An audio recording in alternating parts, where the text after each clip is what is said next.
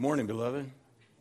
Welcome back. Good showing for our first day back in Sunday school. We're going to launch this morning our study on the theology and application of prayer from Luke 11. Luke 11, verses 1 through 13.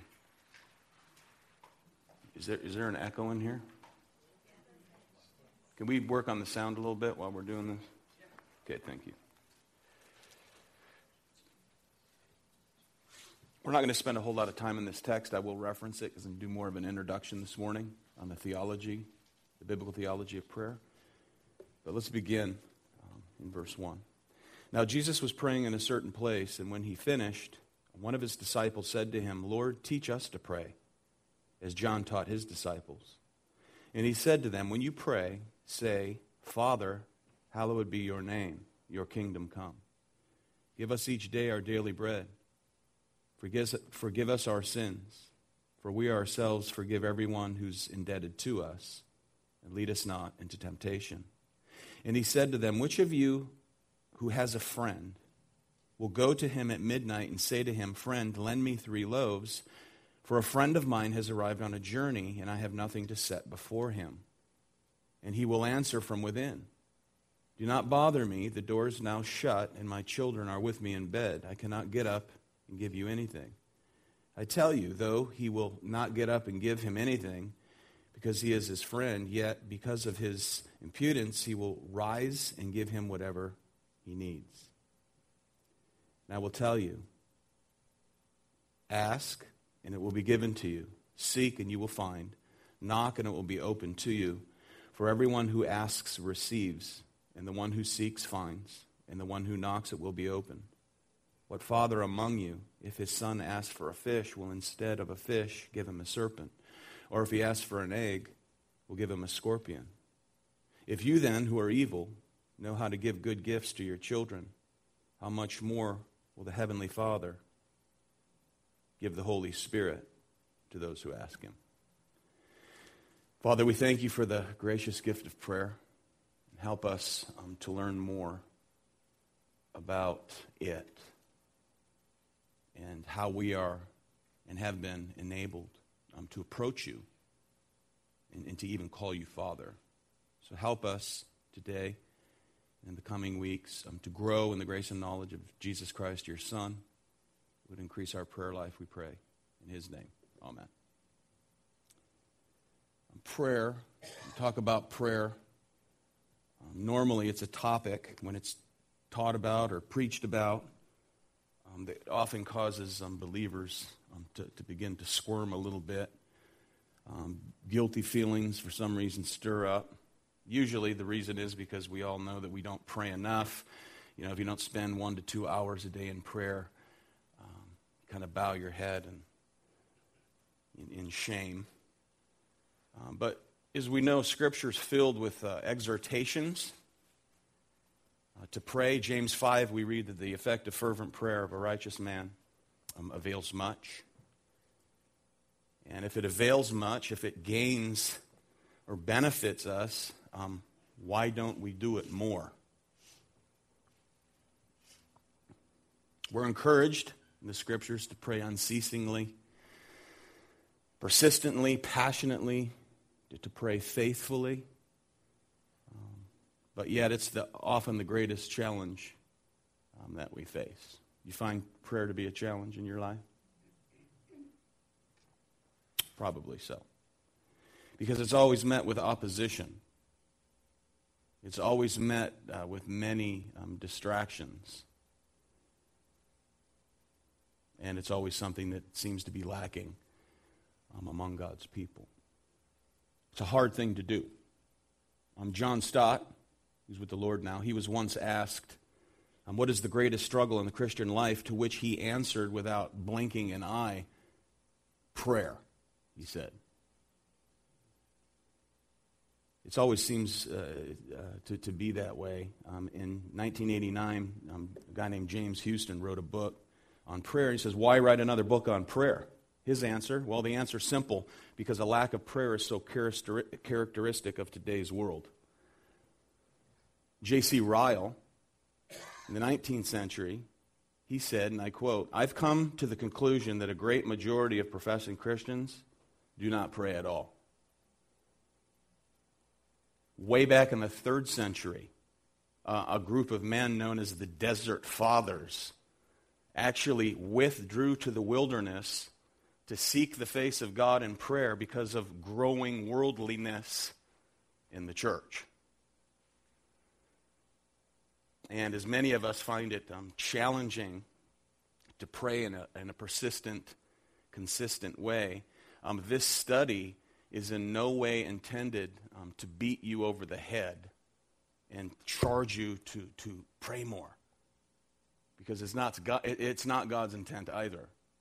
So that is not what this is about. But he does want us to take hold of the key to prayer. The key to prayer, which we'll see something of, I hope, this morning, especially when it's the last thing that we feel like doing. Now, there's 2 books I've added to my library on the subject of prayer over the last year. The first is Calling on the Name of the Lord. Calling on the Name of the Lord by Gary Miller from the New Studies in Biblical Theology series by InterVarsity Press, if you're interested. I will be gleaning much from this.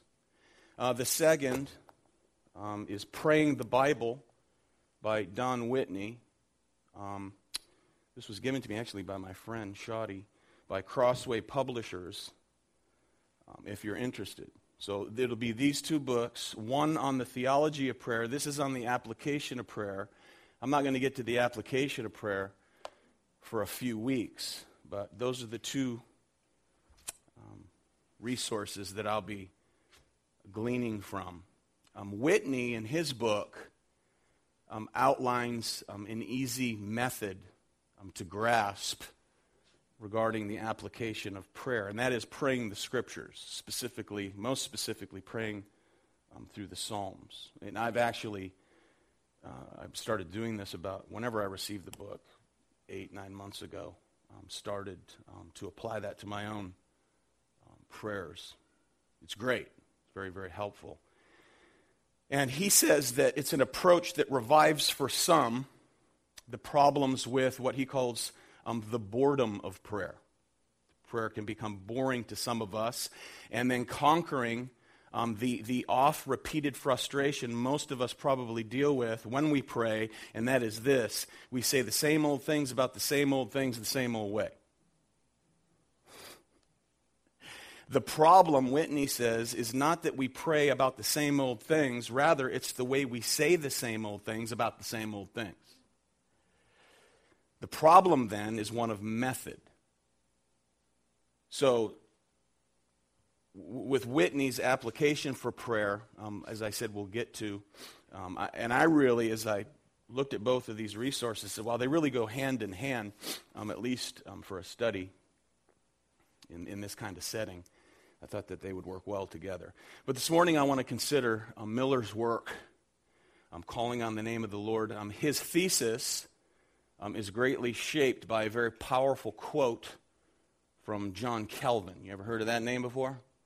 That's good. From his Institutes of the Christian Religion, something of which every Christian ought to have in his or her library, Institutes of the Christian Religion by John Calvin.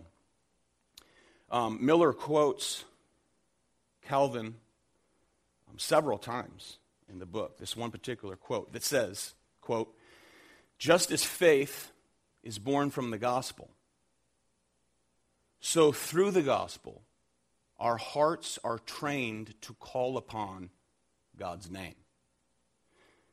That is, God's promised and provided solution to the problem of human rebellion against Him and its consequences, the gospel. Just as faith is born from the gospel, so through the gospel, our hearts are trained to call upon God's name. The core of the gospel is that we have nothing. Amen? We contribute nothing. We bring nothing to God. Nothing at all. Well, we bring our sin to God. That's the only thing we contribute regarding salvation. That is it. We're rescued by grace alone, through faith alone. So it should come as no shock to us that prayer is made possible also by way of the gospel. It works exactly the same way. That's the argument. Okay? So, the gospel tells us that it's God who gives to us. He gives everything. We contribute nothing. Therefore, the point, we need to ask. Regarding prayer, we need to be those who ask. We just read, Jesus said, come, ask, seek, knock. So taking hold of the key of prayer is that prayer in the Bible is intimately linked to the gospel. We talk back to God by asking. That's the point. That's the main thesis of his work. We ask for understanding. I mean, how many of you do not go before the Lord and ask for understanding of what he has done for us? Help us to understand more of what you have done for us. Help us to live in the light of what you have done for us. Help us to take hold of what you have done for us.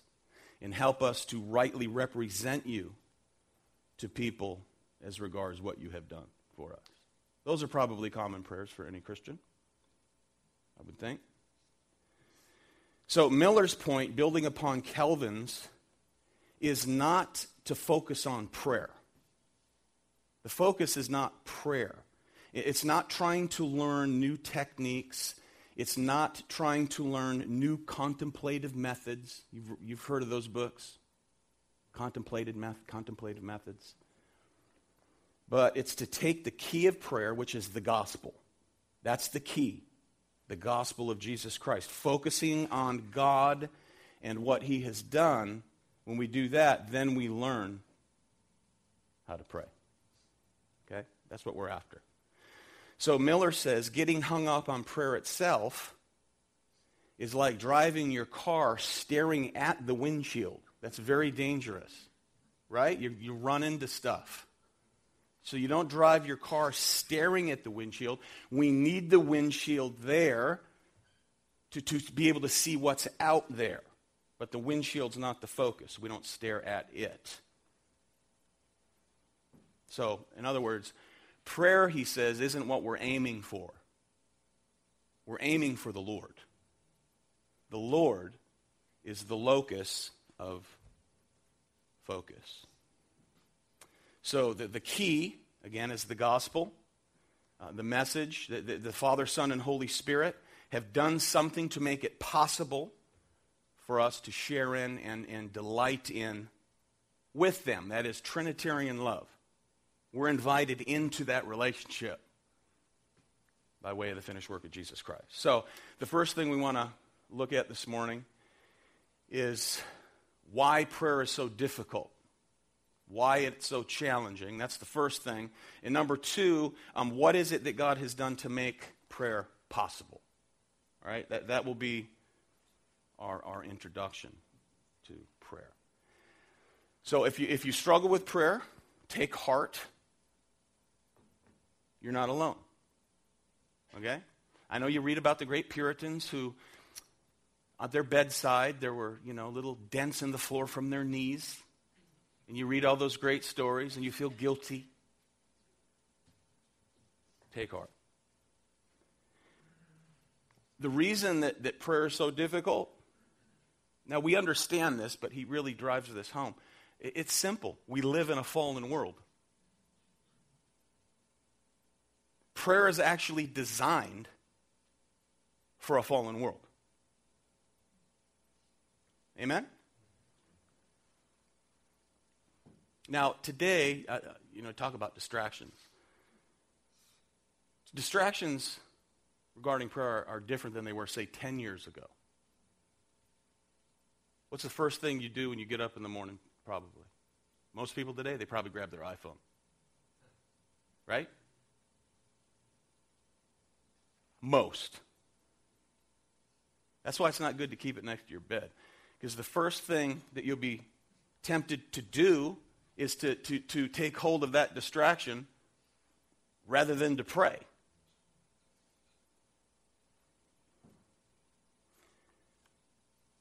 Nevertheless, prayer's always been a challenge. There's always going to be distractions. And some of the reasons it's so hard, these are just some thoughts as I've been looking at this, and again, building upon Miller's thesis. Life for us is, relatively speaking, easy.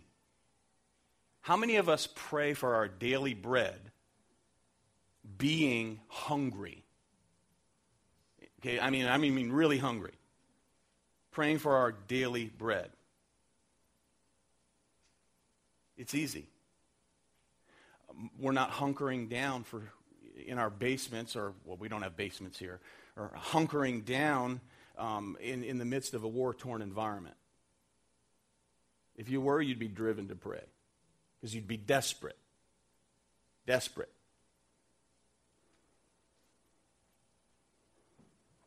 You know, we don't come into church this morning with the fear of people hiding in the bushes ready to take our head off.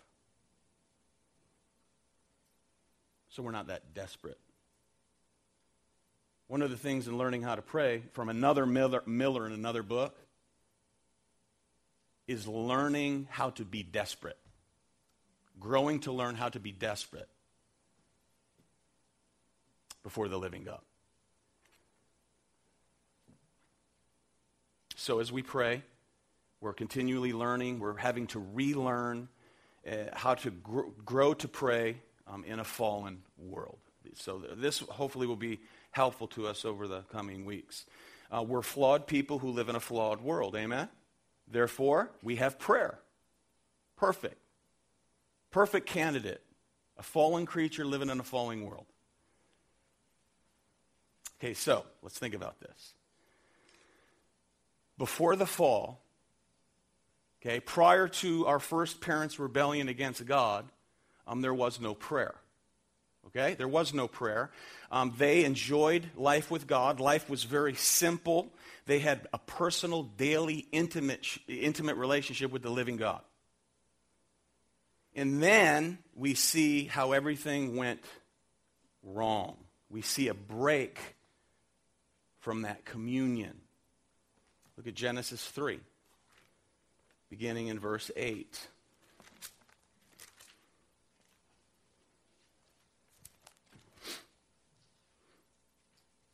They heard the sound of the Lord God walking in the garden in the cool of the day, and the man and his wife. This is after they sinned, right? This is after their radical rebellion. The man and his wife hid themselves from the presence of the Lord God among the trees of the garden. But the Lord God called to the man and said, "Where are you?" And he said, "I heard the sound of you in the garden, and I was afraid because I was naked and I hid myself." Okay, now we know God dwelt in the garden. God's dwelling was there, and he fellowshiped with his creatures in the Garden of Eden. So whatever God's dwelling was like in Eden, he came into the Garden of Eden and had fellowship with his creatures. Notice, he would come out to them. God came out to his people from his Edenic temple environment, whatever that was, and he came into the garden seeking them out. They didn't have to seek for him. He sought for them to have loving communion with them, routinely walking with, talking with, spending time with the people he created and the people that he loves. Holy, rich, pure fellowship. Routinely, God comes into the garden seeking them out. And remember, they were given responsibility. Adam was delegated dominion, and he had the responsibility to extend the garden around the whole world, where as they populated the world, all of God's people would have this intimate fellowship with him. A relationship, freely enjoying company with their God and their Maker until Genesis 3. And now, rather than easily and naturally delighting in God, rather than enjoying the very presence of God, they try here to avoid God. They try to hide from God. Notice, they're ashamed and they're afraid of his footsteps. They hear him coming. This is a regular thing, and they run and hide. And then they try to justify themselves. And all of a sudden, this chasm begins to develop between them and their Creator, right here. And eventually, God will expel them from the garden. They're expelled. This is where they once walked with God. This is where they once had fellowship with God. Here now, there is no more intimacy. There is no more immediacy, but only distance and separation. So then there's this massive gulf left between God and all who are born thereafter. So humanity's left at a distance after the fall. No easy access. But again, remember, they didn't have to go looking for God. He came to them. After the rebellion, they attempt to run, they attempt to hide. So why is it so hard to pray? Why is it so difficult to concentrate? Why is it so difficult to say sensible things? And why are we so easily distracted? Right there. Why does it seem sometimes like your prayers bounce off the ceiling? Right here. It's because of the fall. That's the bad news. The good news is that Almighty God did not intend to leave things like that.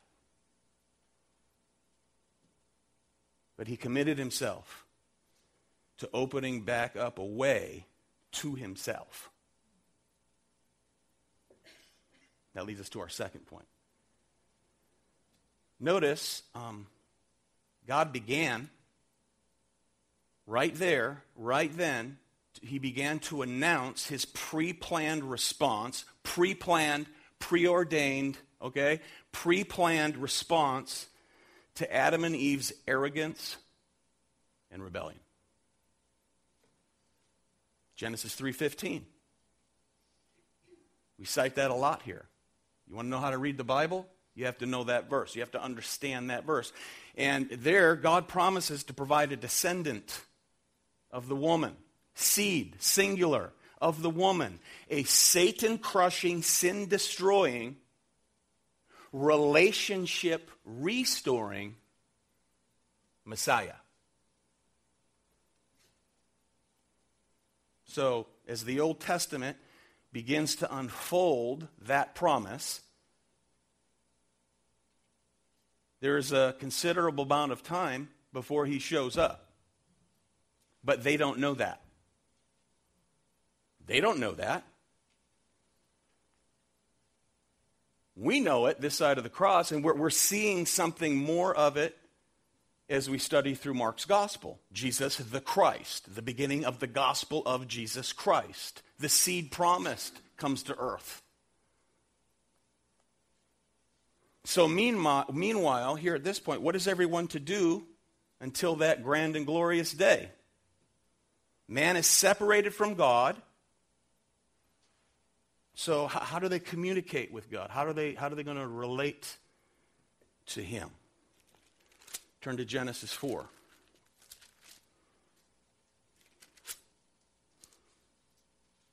Verse 25. And Adam's still kicking. Adam knew his wife. They had a physical relationship. They had physical relations again.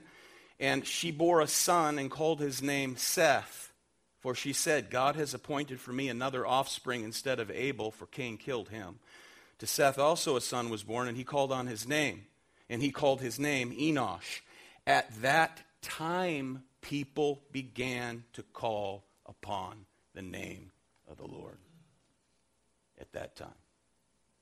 At that time. Yahweh. That's the start of prayer in the Bible. Why now? Why does the birth of Enosh trigger the birth of prayer? And again, Adam doesn't know when the seed promise is going to enter the scene. He doesn't know. God doesn't tell him. God's not obligated to tell him. Who then's the most likely suspect in their mind for that role when the seed is promised? Who might they be thinking it should be? Well, certainly Abel, their godly son. Their godly son Abel, but, turns out he's not the descendant who's going to sort things out because Cain kills him. So the wait continues. Well, maybe it's Seth. Nope, he's passed over. Perhaps Enosh. Well, by the time Enosh arrives and grows, at that time, we read, people begin to pray. They begin to call out to Yahweh. Perhaps they discerned. Perhaps. We're not told, but perhaps they discern. Things may not get straightened out right away. Okay, now remember, Adam lived into his 900s. People were living into their 800s and 900s, okay? So, after this long stretch of time, they're like, yeah, maybe not right now. Maybe not in our lifetime. So they start to cry out to God. So true prayer, here's the argument in the book. True prayer is born out of seeing both God's commitment to us, okay, God's commitment to us, that is, his promise expressed in the gospel on one hand, and our sense of need on the other. So prayer is born out of seeing both God's commitment to us, his promise expressed in the gospel on one hand, and our sense of need on the other. That's the argument. That's the heart of prayer, amen? That's the heart of prayer. To call on God to come through on his promises. That's what prayer is. Or that's what it is biblically. To call on God to come through on his promises. Jesus said, pray thy kingdom what? Come. God promised. It has come and it's coming. So pray that it come. We admit our weaknesses, and we appeal to his power, and we appeal to his strength because we have nothing in and of ourselves. So to pray to God in a truly biblical sense is simply to talk back to God. He speaks first. He makes the promise, we speak back to him based on his promises. In light of what he says to us, we cry out with a deep sense of our own need. And that's really what the other author, it's another Miller of another book, which I cited, is learning how to be desperate is another key to prayer.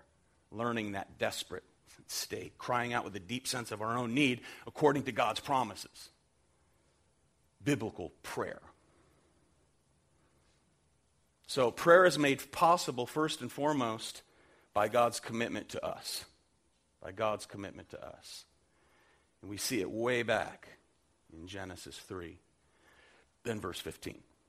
Now, Miller proposes that prayer in the Old Testament is nothing less than calling on the name of Yahweh to deliver on his covenantal promises. He just draws this out, and he just shows example after example throughout the Old Testament. Pondering the prayers of Genesis 4:26, we must remember that these were pre-flood, pre-Abraham, pre-Moses, pre-Bible times. Genesis 4, when they begin to call on the name of the Lord. Now, as you follow this through the Bible, you follow this through the Old Testament, God's people go on to make the same old mistakes. They go on to sin the same old sins over and over again, choosing to live for themselves rather than living for God. What's our problem?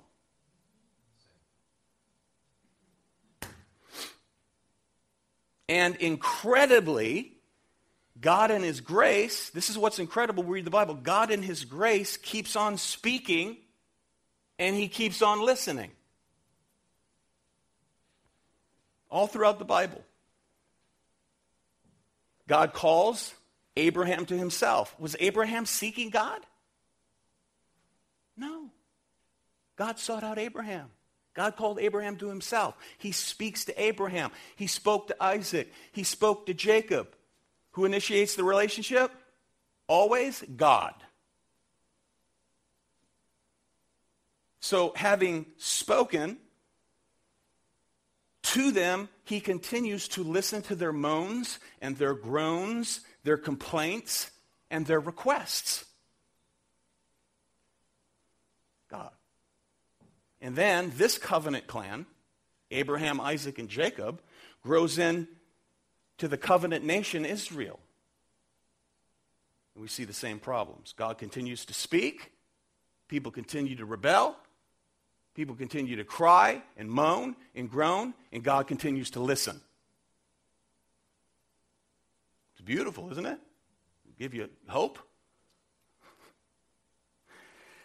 We get to the Exodus. The time of the Exodus. God goes so far as to call his people, okay, they've been in bondage for 400 years, as he said they would be, to Abraham. After the 400 years, he goes after them, he hears their cry, he calls them out, and he refers to Israel as his firstborn son. His son. He speaks to them through his mediator, Moses, and continues to listen to their moans and their groans and their complaints for 40 years in the wilderness.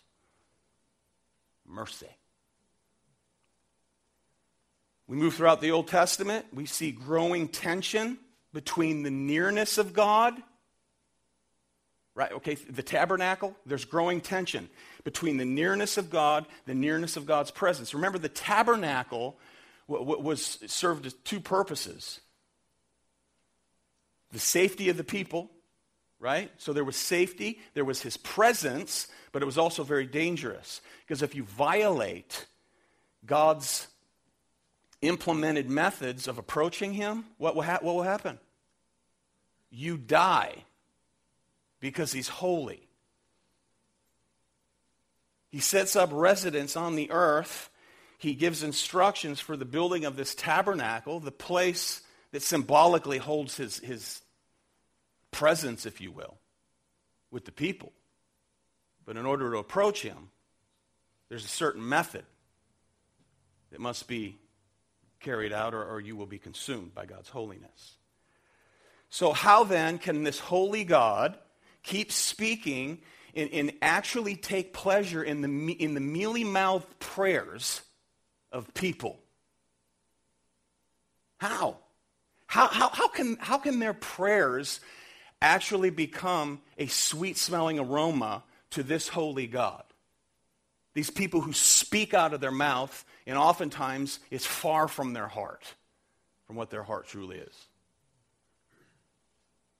How does God delight in the prayers of his people?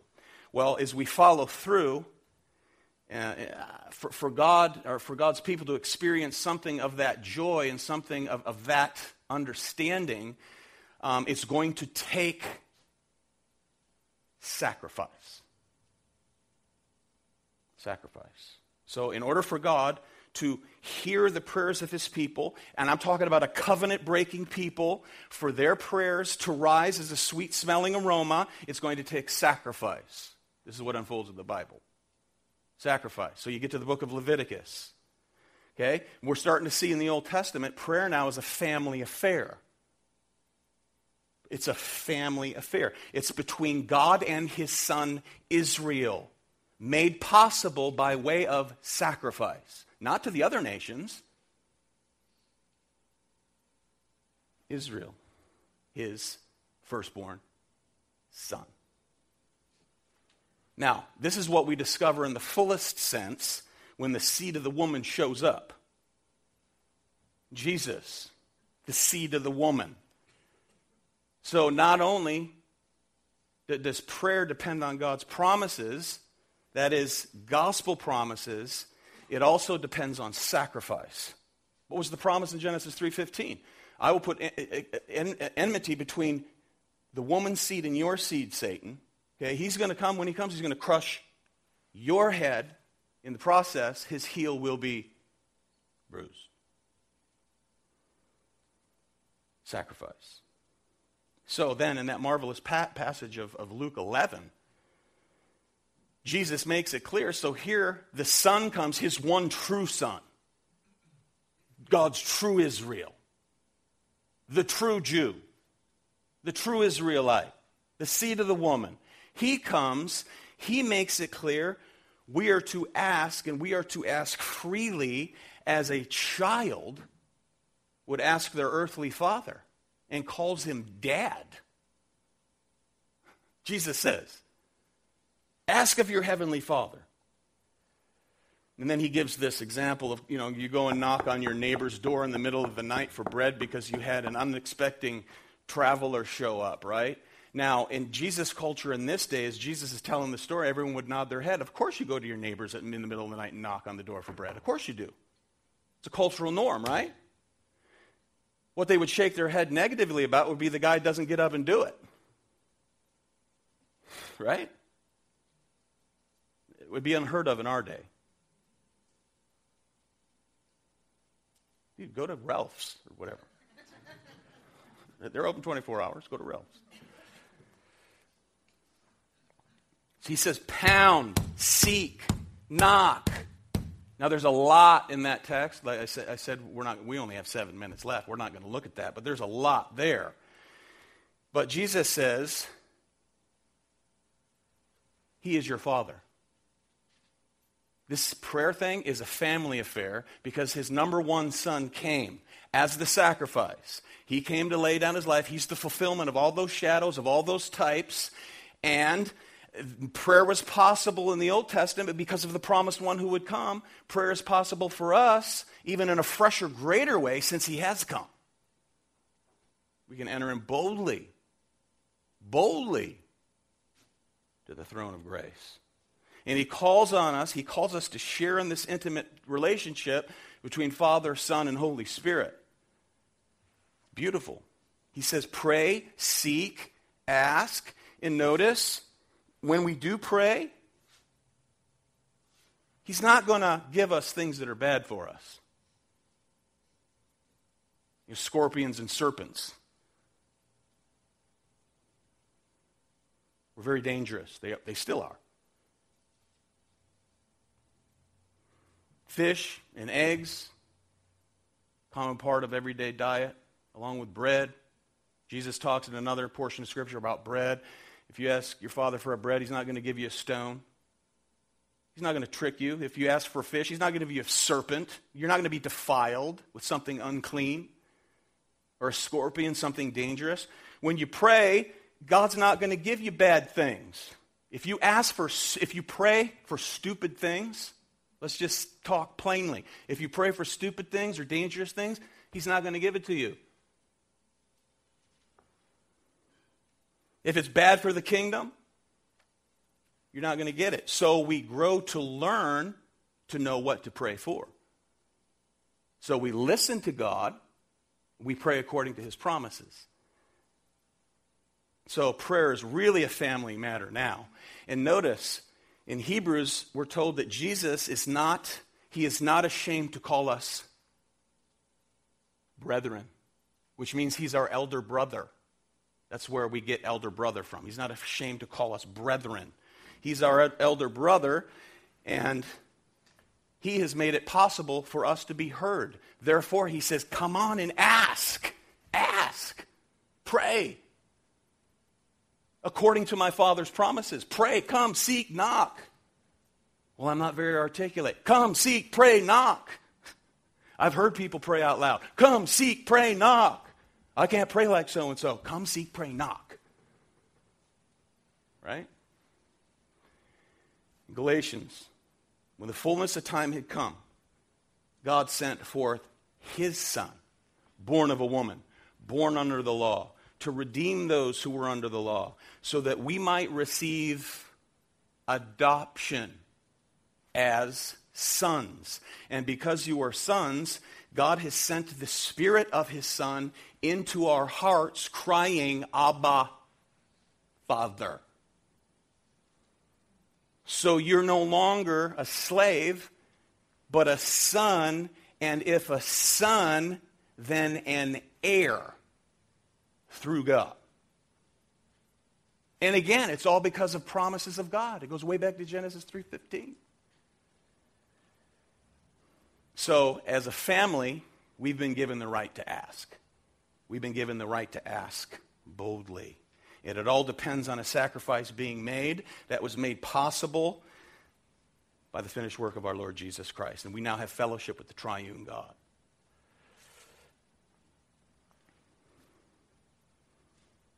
So a praying life, and again I want to quote Paul Miller, it's a different Miller. A praying life is this: learned desperation is at the heart of a praying life. End quote. Miller, this is Paul Miller, says this: Jesus doesn't say, "Come to me, all you who have learned to concentrate in prayer, whose minds no longer wander, and I'll give you rest." No, he opens his arms to weary children and says, "Come to me, you who are weary, and I'll give you rest." The criteria, he says, for coming to Jesus is weariness. Come overwhelmed with life.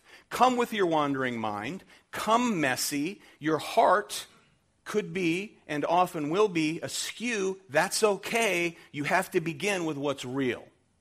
End quote. Don't let that hinder you from coming to God in prayer, in other words.